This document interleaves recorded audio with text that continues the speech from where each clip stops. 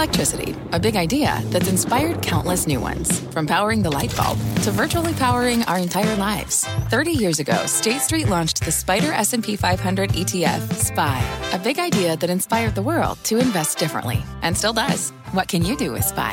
Before investing, consider the fund's investment objectives, risks, charges, and expenses. Visit ssga.com for a prospectus containing this and other information. Read it carefully before investing. SPY is subject to risks similar to those of stocks. All ETFs are subject to risk, including possible loss of principal. Alps Distributors, Inc. Distributor. Ed, Wolf, and Sarah, thank you very much. Certainly we are, and we continue our continued coverage of markets in turmoil. Welcome to CNBC's Fast Money, everybody. I am Brian Sullivan. Hope you had a wonderful, long holiday weekend wherever you may be, and everybody is safe and happy. Thank you very much for joining us, folks. Well, we have got a big show for you tonight as the markets kind of do this a little bit. The Dow falling 1.3%, but the tech-heavy NASDAQ, that finished higher. In fact, in the middle of a little mini three-day win streak here, believe it or not. Maybe your stat of the day, 164 of the S&P 500 are actually higher now year over year. For all the market damage over the past year, a good chunk of the market still remains higher. We've got, of course, a great investment committee lined up for you again today. And that would be Guy Adami, Tim Seymour, Dan Nathan, and Karen Feineman, who will join us in just a bit. All right, welcome, everybody. Let us begin the show by focusing on four big macro calls today from well-known firms, all kind of saying the same thing. Are you ready, folks? All right, let's walk you through it. Number one, Goldman Sachs, the market unlikely to make new lows. Morgan Stanley, pullbacks should be bought. JP Morgan Chase, we're going to hit all-time highs in the market next year. And Piper Sandler being more direct. The bear market has concluded. There you go. All right.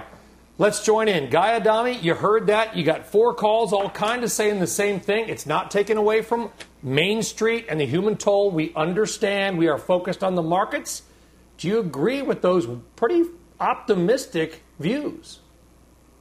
No, but I hope they're right. But the short answer is I just don't see how we get there. I thought the market, when we made an all-time high of 3,400, 3,393, if you were assuming $160 worth of earnings, the market was trading at 21 times.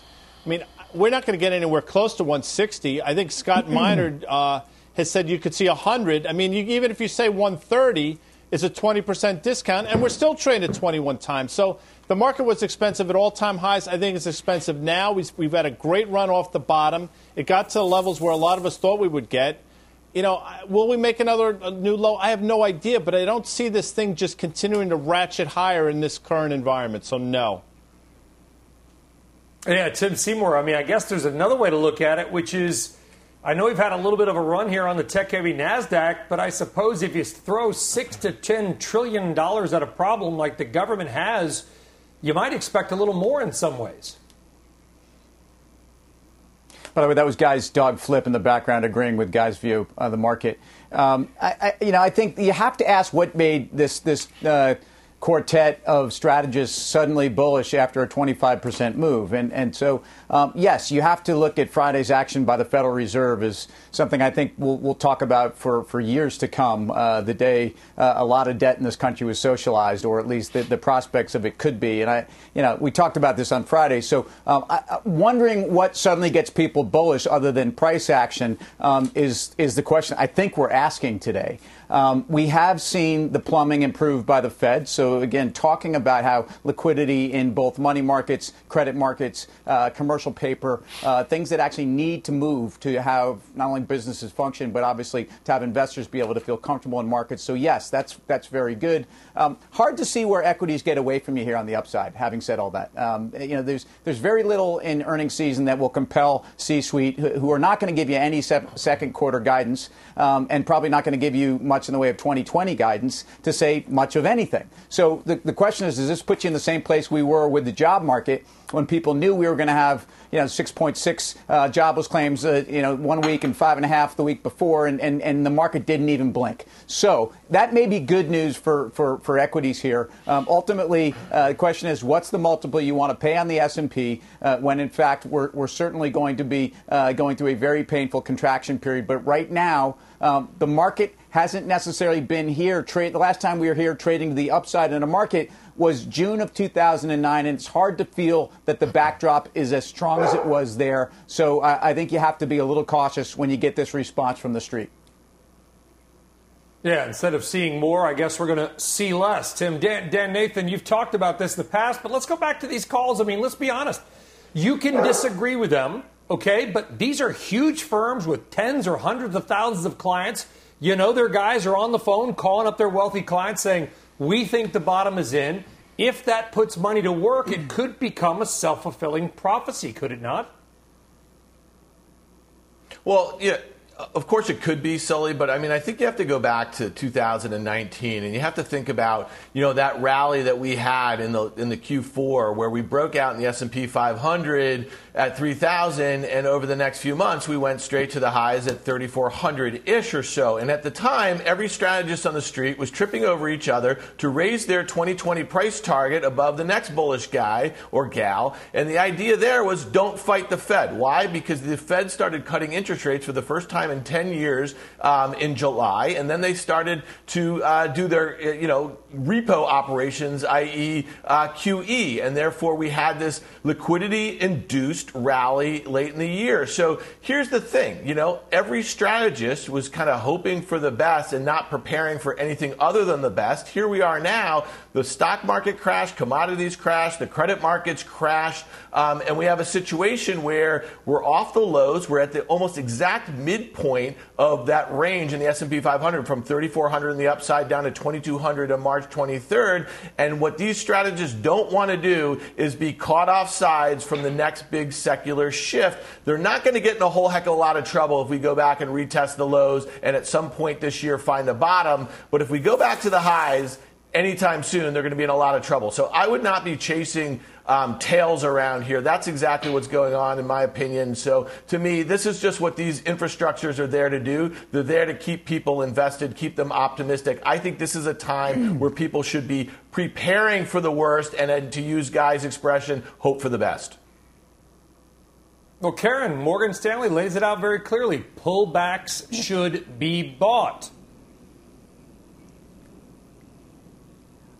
Right. I don't see this as a pullback, actually. I see this as a, giant leap up. I mean, we're down 20% from where we were. I think the market now, after the run we've had, is so much more expensive than it was at 3,400, given the uncertainty that we have. So this, I guess if they're saying a pullback from here, but this, to me, is not a pullback given what's happened in the world. I'm always long, and that's sort of my, cross to bear. But I'm not adding new things here because I think this market is really expensive. Yeah, very expensive. All right, let's bring in another voice of this conversation, and that is Christina Hooper. She is Chief Global Market Strategist of Invesco, well known to our audience. Christina, it's good to, quote, see you again. I look forward to being on set with you once again. You heard the conversation. You heard the calls from those banks. There tends to be still this buying or optimistic bias on the street. You believe that to a point, correct? If I'm reading your research correctly, it's listen, be smart, think for the long term. You want to buy when things are less expensive. Brian, that's absolutely right. But let me qualify that by saying that we can't think of valuations right now as an exact science because these are extraordinary times. And the dominant factor impacting risk assets is not valuations, it is the Fed. What we learned from the global financial crisis is that when the Fed throws money at a problem, throws stimulus at a problem, typically risk assets do well, regardless of valuations. Is there any way to gauge valuations right now? I mean, I think Tim made a great point that, with all due respect to our coverage, I don't know what earnings are going to tell us. The CEOs don't know. They're not going to say anything. Is there any way to gauge exactly how cheap or expensive the stock market is right now? I think it can be a fool's errand. Certainly we want to try, but it is just so difficult to do that. And I think what we need to do instead is look ahead to what we can imagine once a recovery gets underway, and also look to the policy tools that are being utilized now. It's nothing to sneeze at. We've got a Fed that's far more activist than it was during the global financial crisis. We also have a Congress that has been, up until now, fairly functional and relatively generous compared to the global financial crisis. So this is an environment that should be supportive of risk assets. Now, that doesn't mean a straight rally up. It means a lot of volatility, but I do believe that risk assets are benefiting from this environment. Christy, it's Karen. Let me just ask you a question. I generally agree with everything you're saying about the Fed, but I feel like the Fed, the extraordinary measures that the Fed has done, has gotten us to this point, this up 20%. And when I think about the global financial crisis, TALF was in the fall, and we actually didn't bottom for another 4 or 5 months after that. That is correct, but I think that the market knows what to anticipate now, right? Because we've seen this before. So we're seeing a faster reaction time. That doesn't mean that this is over. Certainly, I expect more volatility. I expect down days and up days, but I do believe that as we see the Fed to continue to buy assets and really expand what it's buying, that should be a positive for stocks. Just quickly leave us with this, Christina. What looks from a macro perspective, sector-wise or whatever, good to you and your team at Invesco? Well, technology looks attractive. It's an area, actually, where we are likely to see improvement in earnings and revenue once the economy begins to pick back up. Certainly, companies are likely to spend more of their CapEx dollars on technology going forward. Ditto for some within the communication services area as well. Christina Hooper, Invesco. Christina, it's a pleasure to have you on. Thank you very much. Chat with you soon, hopefully around an actual physical table in person. Take care. You know, Dan, Nathan, I think I'm going to go to you, too, because we've talked a little more, you talk about the MAGA trade and whatever. I think the one thing, when this is all said and done, whenever that is, the one thing we're going to learn is that work and how we live will change in whatever way. I don't know how big, but it will. And I think to Christina's point, these big technology firms, whether it's through contact tracing, work from home networks, technology is very likely to be the big winner here. Would you agree or disagree?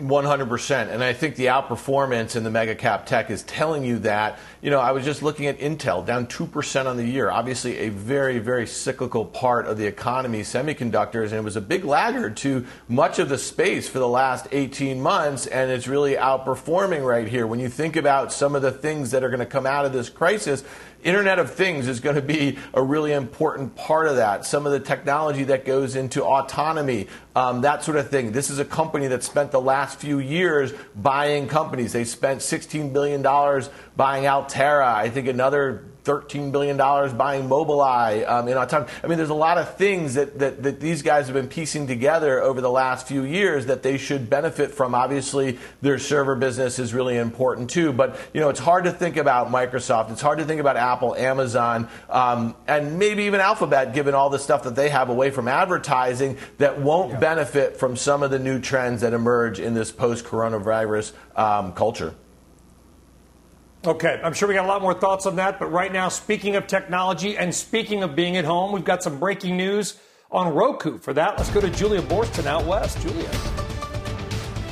Brian, that's right. Roku shares spiking in after-hours trading after the company announced that it was giving an update on the impact of coronavirus. See, Roku shares up nearly 10%, saying that beginning in the latter half of the first quarter, Roku was starting to see the effects of large numbers of people staying at home. And for Roku, this has resulted in an acceleration in new account growth and an increase in viewing. The company withdrawing its full year 2020 outlook, saying it now sees first quarter revenues of between $307 million and $317 million. That's versus the $305 million it previously reported. It also reports 3 million new active accounts since the end of 2019, and it says it sees its first quarter streaming hours up 49% year over year. So, Brian, you were just talking about the tech trends that will be forever changed because of this. It looks like there has been higher adoption of Roku and his business, and we'll see if that sticks around as well. Back over to you. Yeah, that stock up 9.5%. We'll see if those gains stick around. Julia Boorstin, breaking news there. Guy Adami, I mean, listen, there's things, Guy Adami, that are going to be permanent, right? These infrastructure and architecture changes we make. I wonder if some of the things like Roku is going to be temporary. Hopefully, we'll all be able to leave our home again one day, and I'll take you to a drive-in theater, Guy, from Malted. Can't wait, and I'll have the Twizzlers as well, my own bag, by the way. But in terms of Roku, the stock, if you go back in 2018, you go back and look at that stock, it topped out about $70, and then it fell off. If you go back and look over the last couple of weeks where it traded down to, it retested that level. I mean, these numbers are good. You know, kudos to Dan Nathan, who, when we were still doing the show back at the NASDAQ, he said, you got to avoid Roku. But here, I think you got to add to this position despite the move higher. I mean, I wouldn't be surprised to see this thing accelerate over the next couple of days. So I think this is good news. I think Roku, on the back of, you saw what happened with Netflix, I think the stock continues to trade higher from here, Brian. Tim, your thoughts? Well, in a world of haves and have-nots, you explained the backdrop for where these numbers come from. The question is sustainability. The question is the competitive landscape. And ultimately, the question is valuation of Roku. I have trouble in this environment buying a lot of these high multiple stocks, either the ones that are seen defensive in the short run. You might get follow-throughs, guys talking about. But ultimately, if anything, those are the stocks that are setting you up for not only, I think, significant disappointment in terms of their comps, but that which was defensive today, that's not necessarily got a moat around it tomorrow. I think you have to be really careful about chasing those stocks in the middle of this. And I actually think Netflix is one of those, but I've already said that. And that had a big day today. All right, good conversation there on Roku. Breaking news, that stock up more than 9%. Okay, you know what was not up today? And that was oil, despite an historic and record production cut agreed on by OPEC Plus and the G20. Earlier today, I had the opportunity to do a long interview with the Saudi energy minister. Hardly gives any interviews. We had one. You're going to hear from him as well. Plus, there are stocks that are up over the past year. Barron's laying out 12 of them. Which of those names, look at all the names, does our investment group think could be good buys from here to come? We'll dig into that and hear about oil coming up next. What does it mean to be rich? Maybe it's less about reaching a magic number and more about discovering the magic in life. At Edward Jones, our dedicated financial advisors are the people you can count on for financial strategies that help support a life you love. Because the key to being rich is knowing what counts. Learn more about our comprehensive approach to planning at edwardjones.com/findyourrich. Edward Jones, member SIPC.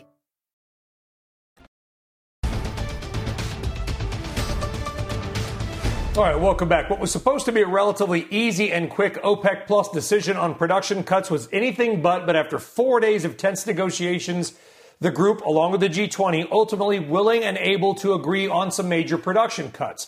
Here's what the headline numbers show, despite the fact it can be a little bit confusing.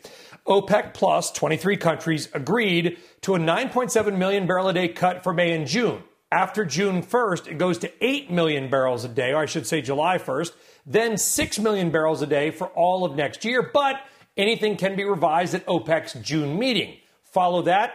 Well, that's clear compared to the G20. Now, the G20, and I'm going to call it the bank nations, Brazil, America, Norway, and Canada, really the key of G20. They don't have an OPEC. They don't have a national producer. They can't say you're cutting this and you're cutting that, but they can, through capital spending cuts, effectively show the market what they are able to do.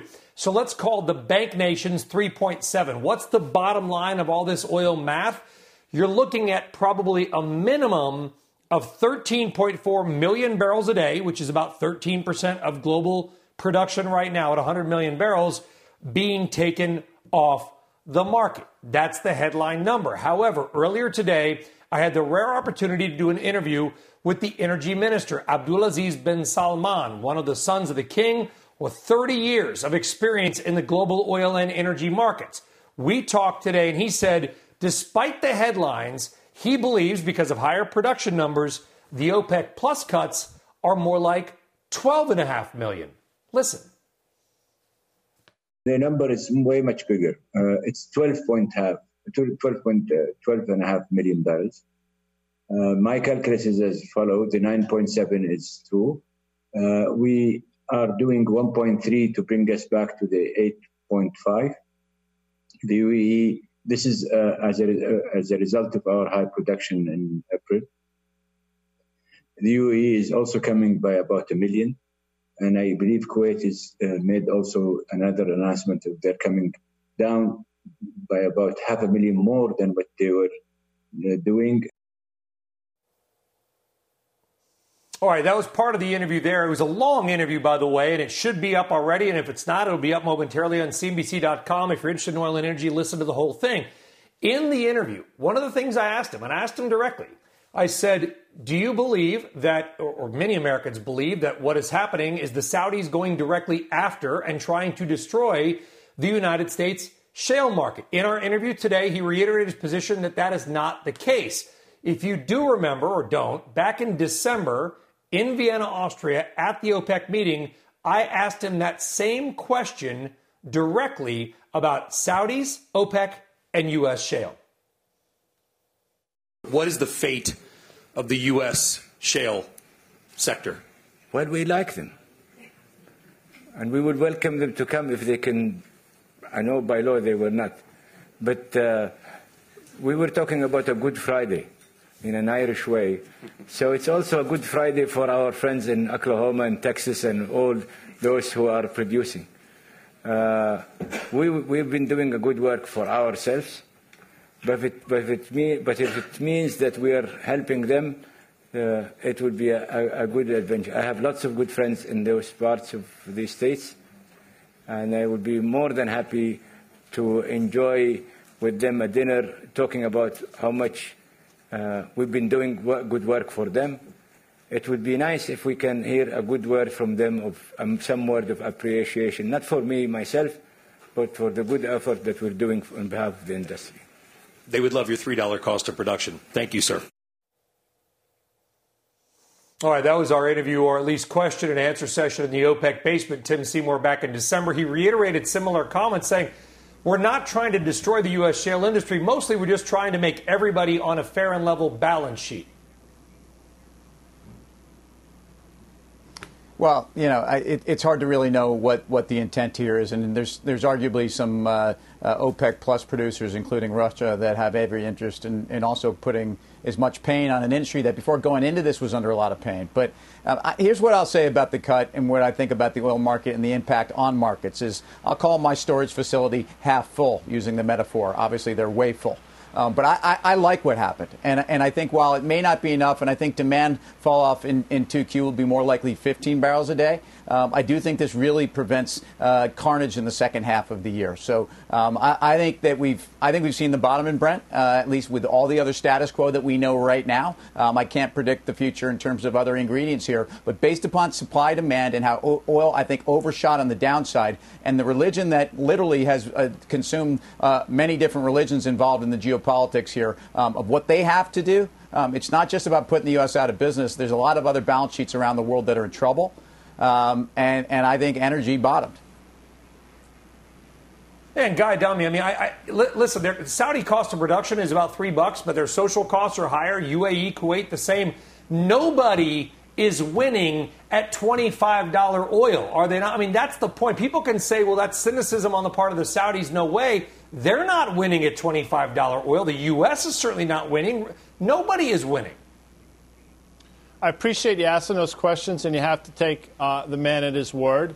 But what I'll say is nobody might be winning, but I think there are people out there that are more than willing to lose the battle to win the war. And you can tell me whatever you want. I mean, one thing we're still entitled to is our opinions. And my opinion is the Russians and the Saudis absolutely did what they did a few weeks ago, might be a month or so now, I lose track of time, to absolutely cripple our industry. And it comes to me, you know, it's no real surprise if you overlay the chart of when Saudi Aramco went public and then the subsequent move in energy. I don't think it's so coincidental. So I admire that you asked the question. I'll take him at his word for his answer. But if you don't think, watching at home, that the Saudis and the Russians don't want our oil industry to be crippled, I think you're reading the wrong book. No, they certainly might want it crippled because we have been, Karen Finerman, we have been the price maker over the last couple of years, kind of come out of nowhere from 5 million barrels a day to 13 million barrels a day. A lot of that, as we have talked about extensively, is fueled by debt. And there are companies who trade today that I'm confident in saying, and I don't want to editorialize, Karen, their equity will likely not exist in a year or two. But there will be survivors. Are you ready and willing and able to bet on any of these companies surviving this and ultimately maybe making themselves and investors $1 or $2 down the road? Not yet. I mean, I agree bankruptcies are, of course, coming. It doesn't necessarily mean that there'll be a complete contraction at all in what we produce. But I'm sort of wondering, Brian, you can probably answer this better, that deal seems, tenuous at best. And with with it sort of phasing out rather quickly, it wouldn't be shocking to sort of see it not really ever get going. And so I'm wondering, with the oil here, is oil sort of saying we don't even think this deal is so great, but it's just bottomed out, even with a somewhat loose deal. Yeah, demand destruction, Karen. Your point's well taken. It's about 30 to 35 million, maybe 25 to 35 million barrels a day, so it's not enough. By the way, I asked him, could they get more aggressive at the June virtual meeting? And at the end of the interview, he said, yes. By the way, that interview, I think it's up on CNBC.com. Again, if it's not, it will be very soon. All right, coming up, we're going to meet a CEO who has taken some steps to lay off none of his 12,000 workers. Is he a CEO other CEOs can learn from? You're going to meet him and hear what he's doing as well. Plus, some big news on Gilead. How close are we to maybe some kind of treatment for this? Meg Terrell with that news. A lot more to do. You're watching Fast Money. We're back right after this. This podcast is supported by FedEx. Dear small and medium businesses, no one wants happy customers more than you do. So you need a business partner just like you. Like FedEx, who understands your passion for serving your customers because they have the same commitment towards you. That's why FedEx offers you picture proof of delivery, packageless and paperless returns, as well as weekend home delivery to 98% of the U.S. on Saturday and 50% on Sunday. See the FedEx service guide for delivery information. What's more, FedEx Ground is faster to more locations than UPS Ground. Trust FedEx for timely deliveries. See what FedEx can do for your business. Absolutely, positively FedEx. Spectrum One is a big deal. You get Spectrum Internet with the most reliable internet speeds, free advanced Wi-Fi for enhanced security and privacy, and a free Spectrum Mobile Unlimited line with nationwide 5G included, all while saving big. For the big speed, big reliability, and big savings you want, get Spectrum One. Just $49.99 a month for 12 months. Visit spectrum.com/big deal for full details. Offer subject to change. Valid for qualified residential customers only. Service not available in all areas. Restrictions apply.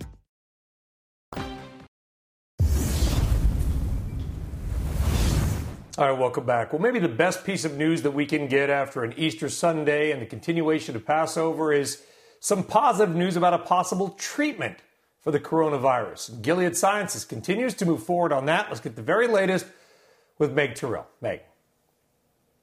Hey, Brian. Well, it's the first real organized look at data on Gilead's remdesivir that we've received. And it wasn't from a clinical trial. It was from a collection of patients who received this drug on what's known as compassionate use. So these are very severely ill patients who were not included in clinical trials. Gilead presented data on 53 of those patients and showed that 68% of them showed some clinical improvement in terms of how much oxygen support they required. 30 of those patients were on ventilators and intubated, and after treatment, 17 of them were able to come off that support. 7 patients, though, included in this group, died. And there are several caveats to this. Because it was compassionate use, there was no control, no group to compare this to. In the New England Journal of Medicine article, the lead author on that saying, quote, currently there's no proven treatment for COVID-19 and we cannot draw definitive conclusions from these data, but the observations from this group of hospitalized patients who received remdesivir are hopeful. And hopeful is really that word that a lot of folks are using, that we need clinical trial data to really know how well this drug works. And we're going to see that pretty soon. Gilead says we should see data from its trial later this month, as well as data from another one of its studies and an NIH study that was controlled in May. So that is coming up, Brian. Back over to you.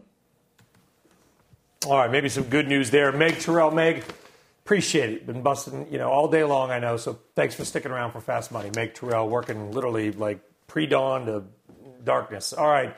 Coming up after the break, the banks, they're set to release their numbers. Few are expected to care about the actual earnings, but what can they tell us maybe about the future? We're going to find out as well. Plus, Johnson & Johnson, could they give us also some much-needed hope about a possible treatment? We're going to find out and also hear what options traders may be doing around J&J. A lot more to do here on Fast Money, and we're back right after this.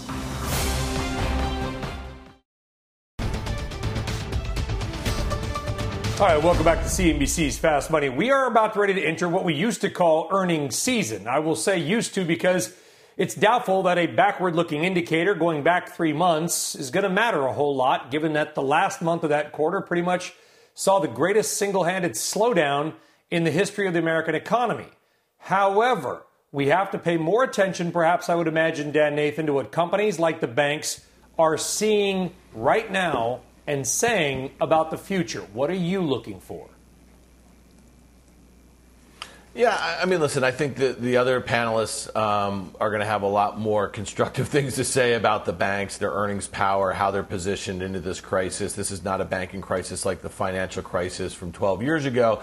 But I think it's worth noting that last year, the last time there was a bout of volatility in the bank stocks was when the 210 U.S. Treasury yield curve inverted last summer. And, you know, that obviously portends some difficult times for the economy. We know that that has preceded almost every recession prior. We're going to be in a recession now. I'll just make the one point, though. When you go back to the financial crisis, that yield curve inverted in 2006, and it started going up pretty steadily in 08, 09, just as bank stocks were crashing. Bank stocks now in this crisis right here are some of the hardest hit stocks. And what are we seeing? We're starting to see that yield curve after it inverted last summer. It's kind of widening out again. So to me, that should not mean that bank stocks are out of the woods. And a lot of their businesses are very, very exposed to some of the industries that are very impaired. And I would just say that we are very early on in this economic crisis. So the color that we get from banks, I suspect, is going to be somewhat disappointing, and it's not going to be. We're not going to see a ton of visibility on the earnings front either.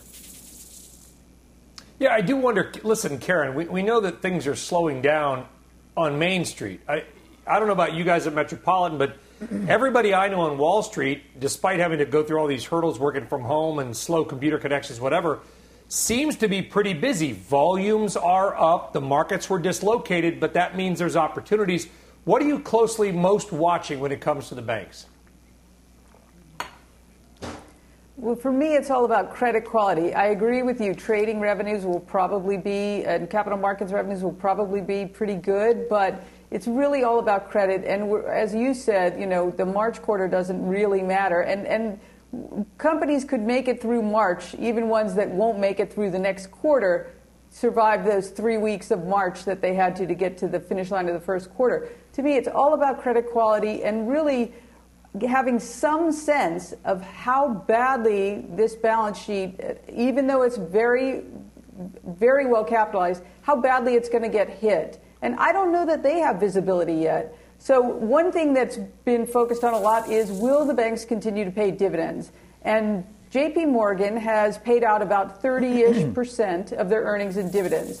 So the rest they use for buybacks, and then they build their book value. But I don't know if they will feel comfortable paying out all of their earnings. Let's say their earnings get crushed by 2/3. I don't know if they would feel comfortable using the last third to pay out dividends. And I don't know that they'll have clarity yet on that. That's going to be something I really want to hear. I mean, I'm glad also that Jamie Dimon is back. That's great. We need him right now. But I want to hear what he has to say about the economy. And also, the Fed really did them a favor with looking to buy every type of security, because as much as they have loans, they also have other securities as well. That helps the banks. But to me, it's much more important than the net interest margin or their trading revenue or what's happened in their asset wealth business. It's just about credit quality. And Tim, listen, I'm not trying to be glib when I say this. I mean, I think that there's going to be, and you said it earlier, and I'm kind of summarizing you, there's going to be a lot of CEOs and CFOs who come out and say, our earnings were terrible, and we really don't know what's going to happen. And that's, I think, going to summarize a lot of the guidance that we are unfortunately going to get. Yeah, I think Jamie Dimon, who's been pretty sober of late on some of the comments, and he's always been such a thoughtful, kind of rational folk here. I think you've got a question where, as Karen said, net interest income doesn't matter. The revolving loan and in fact, there's been runaway issuance, so they're making a lot of money in capital markets right now. But I care about credit, and I don't think we have an insight into that credit horizon in the short term. All right, Tim Seymour, earnings season, like it or not, is certainly upon us coming up. All right, what else is coming up? Is our Markets in Turmoil special, 7 o'clock tonight. Of course, the story, the economic story, the health story, everything continues to evolve. All the latest that you need to know about the markets, about the pandemic, and everything that is caught in the middle coming up at 7 o'clock tonight. All right, coming up, we've heard the stories about CEOs laying people off while paying themselves more. Coming up, we're going to meet a CEO who's done the exact opposite. He is taking some steps to make sure that almost none of his 12,000 or so employees lose their jobs. A couple of simple steps that he has done to save jobs that maybe other CEOs can learn from. That CEO, Bob Chapman, coming up right after this.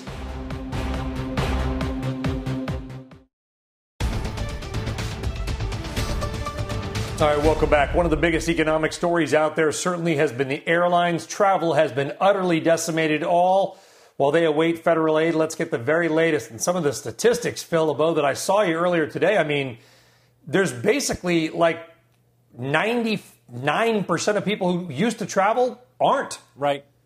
Yeah, and we've got a new one. Just got one a few minutes ago. We'll share that with you at the end. That's called a tease, Brian. But let's talk first off about the government grants, the payroll grants that the airlines were lobbying Congress for. That was approved by Congress. The airlines thought, we're going to get $25 billion that doesn't need to be repaid. In exchange, we won't lay anybody off at least until September 30th. Well, guess what? The Treasury Secretary has the latitude to change the terms of those, and he has decided 70% will be immediate cash the airlines don't have to repay. The other 30%, low-interest loans that the airlines do have to repay. They're not happy about it, but most of the executives I've talked with have said begrudgingly they're likely to accept these loans, or not these loans, the grants that include a debt component. Here's the concern, not only within the airline industry, but also on Wall Street, that there is a debt component as part of these cash grants that have been offered by the Treasury Department. When you look at the debt levels of the airlines, consider this. Just since February, as you take a look at some of the airline stocks, you are looking at an industry that has taken on an additional $15.2 billion. $15.2 billion in loans just since February. And that's why Fitch and other credit rating agencies, they've cut the credit ratings for the airlines, and they've basically said, look, these guys may have to take out even more loans in the future. They may borrow from the government another $25 billion. They may have to go to the private market after that. How much more do these guys have to lever up in order to keep this industry at the level of employment where it's at right now? One last stat for you, Brian. I just got this a few minutes ago from FlightAware. The number of commercial flights in this country is down 70%. The number of commercial flights globally, down 80%. That gives you some indication of just what kind of an impact the coronavirus has had on the airline industry worldwide and also here in the U.S. We're going back to the flight levels of like the 1950s probably, Phil. I mean, literally. Yeah. Well, and the load factors, ridiculous. I mean, you're talking maybe in the teens. I mean, you're down 97% in terms of the number of people who are flying right now versus the same day a year ago. That's how low the flight levels are right now.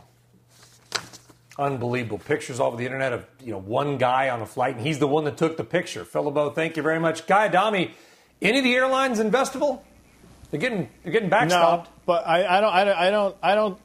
Financial alchemy notwithstanding, and I hear everything you just said about the amount of money being poured in here, and I get that part of it. But I mean, the question you have to ask yourself if you're watching this at home is, do you think over the course of the next 6 to 9 months to a year we're going to have any semblance of normalcy or get back to any levels that we saw pre-coronavirus in terms of the airlines? My sense is no. And, business travel is a huge part of it. I think, people have learned the hard way. Maybe it's not necessary. So as much as I'd love to say they're screaming buys, I just don't see it when you have, I think United and American were down 8%, Delta down 4%. Yeah, you've bounced off the lows we made a couple weeks ago, but not really in a meaningful way. So in my opinion, along with the broader market, I think there's more pain ahead for the airline stocks. Okay, and I'm not going to editorialize here, Karen. Based on aggregated Wall Street information, analyst estimates, price targets, ownership, most people consider Delta to have the best balance sheet. So would you be a buyer of Delta? No, I agree with Guy. I mean, I'm concerned about the industry. I don't think we're going to have a real V-shaped recovery more generally, and I don't think we'll have one for the industry. So, if you look at their bonds, and I feel like the credit markets have a better understanding than the equity markets, until the Fed said they were going to buy debt that has become junk only recently, which was Delta, those bonds were trading in the 70s. So to me, that says the equity value is too high, given where the credit markets were saying the credit would be. So, no, I'm sad for them. It's a great company, but I don't want to own the equity. All right, Karen, thank you very much. Looking there at the airlines. All right, there's been so many stories out there about, companies furloughing workers while the executives raked in all this cash. Let's flip that story on its head. I want to bring in a CEO. Inc. magazine named him the third best or most recognized CEO in the United States, and he has taken some simple steps to make sure that all or nearly all of his 12,000 employees are able to keep their jobs. Bring in Bob Chapman. He is the CEO of privately held Barry-Wehmiller. They're a St. Louis, Missouri-based company. And Bob, I've read some of your stuff over the weekend after hearing your story. Thanks very much for joining us. You sliced your own salary. You did ask some of your workers to take some unpaid vacation time. But what have you done else to make sure all your team members stay employed? Because that's what matters right now. Well, one of the things I want to stress is that business could be a powerful force for good. And right now, our focus is on our people. How can we as businesses focus on creating an environment where our people feel safe and valued? And so what we've done is we've done a lot of things, if you will, like a caring family, taking a little pain, each one of us taking a little pain so we don't hurt anybody. But the key here, Brian, is your business model design. We designed a robust business model that takes us through worst conditions. We run it conservatively. We're good stewards of our financial balance sheet. So we're going to get through this without hurting our people. That is our focus. That is the responsibility of a leader. How long can you keep that up, Bob, based on current trends? It is my sense from our latest estimate that given the backlog we have, and again, we serve basic industries like the tissue, toilet paper industry, the beverage industry, the pharmaceutical industry. We serve corrugated industry. So our businesses are built around serving robust businesses so that again, my responsibility is to give my people in my span of care a grounded sense of hope for a better future. And I do that by designing the business model that will keep them as safe as possible. And when we encounter situations as we do, our goal is not to rely upon the government to help us, which I believe they're trying to help these companies that have been severely hurt. But what can we do for our people to send them home feeling safe, valued, so we can help each other get through this? So I think we can go. I think it's going to be a slow recovery. But again, we serve basic industries. We have a good backlog. We have a conservative balance sheet. And we have people who genuinely care for each other. Yeah, taking your own salary down a ton. Bob Chapman, I wish we had more time. I wish we had more stories like yours. Love to hear them in a time of need for everybody. Bob Chapman and Barry-Wehmiller doing the good work there to keep everybody working. Folks, and by the way, if you hear more stories like that, reach out on Twitter. Let us know. I'd love to hear and tell those stories, especially now. We all could use some good news. All right, coming up after the break, Johnson & Johnson. Could they provide us some good news of the treatment for coronavirus? We'll talk more about that coming up. Mike Coe, J&J reports tomorrow. What are you looking at? Yeah, so this is implying a move of about 5%, much bigger than the 2.3% or so that it normally averages, and options were above average today as well. The most active were the April 145 calls expiring this Friday. Those were trading for about $1. Buyers of those calls are betting that the stock could be up that 5% implied move by the end of this week. Mike, thank you very much. Watch those JJ numbers tomorrow. Right after the break, Barron's names 12 stocks that have done well that it thinks could keep running. We'll get the trader's take on names that you may want to own now, right after this.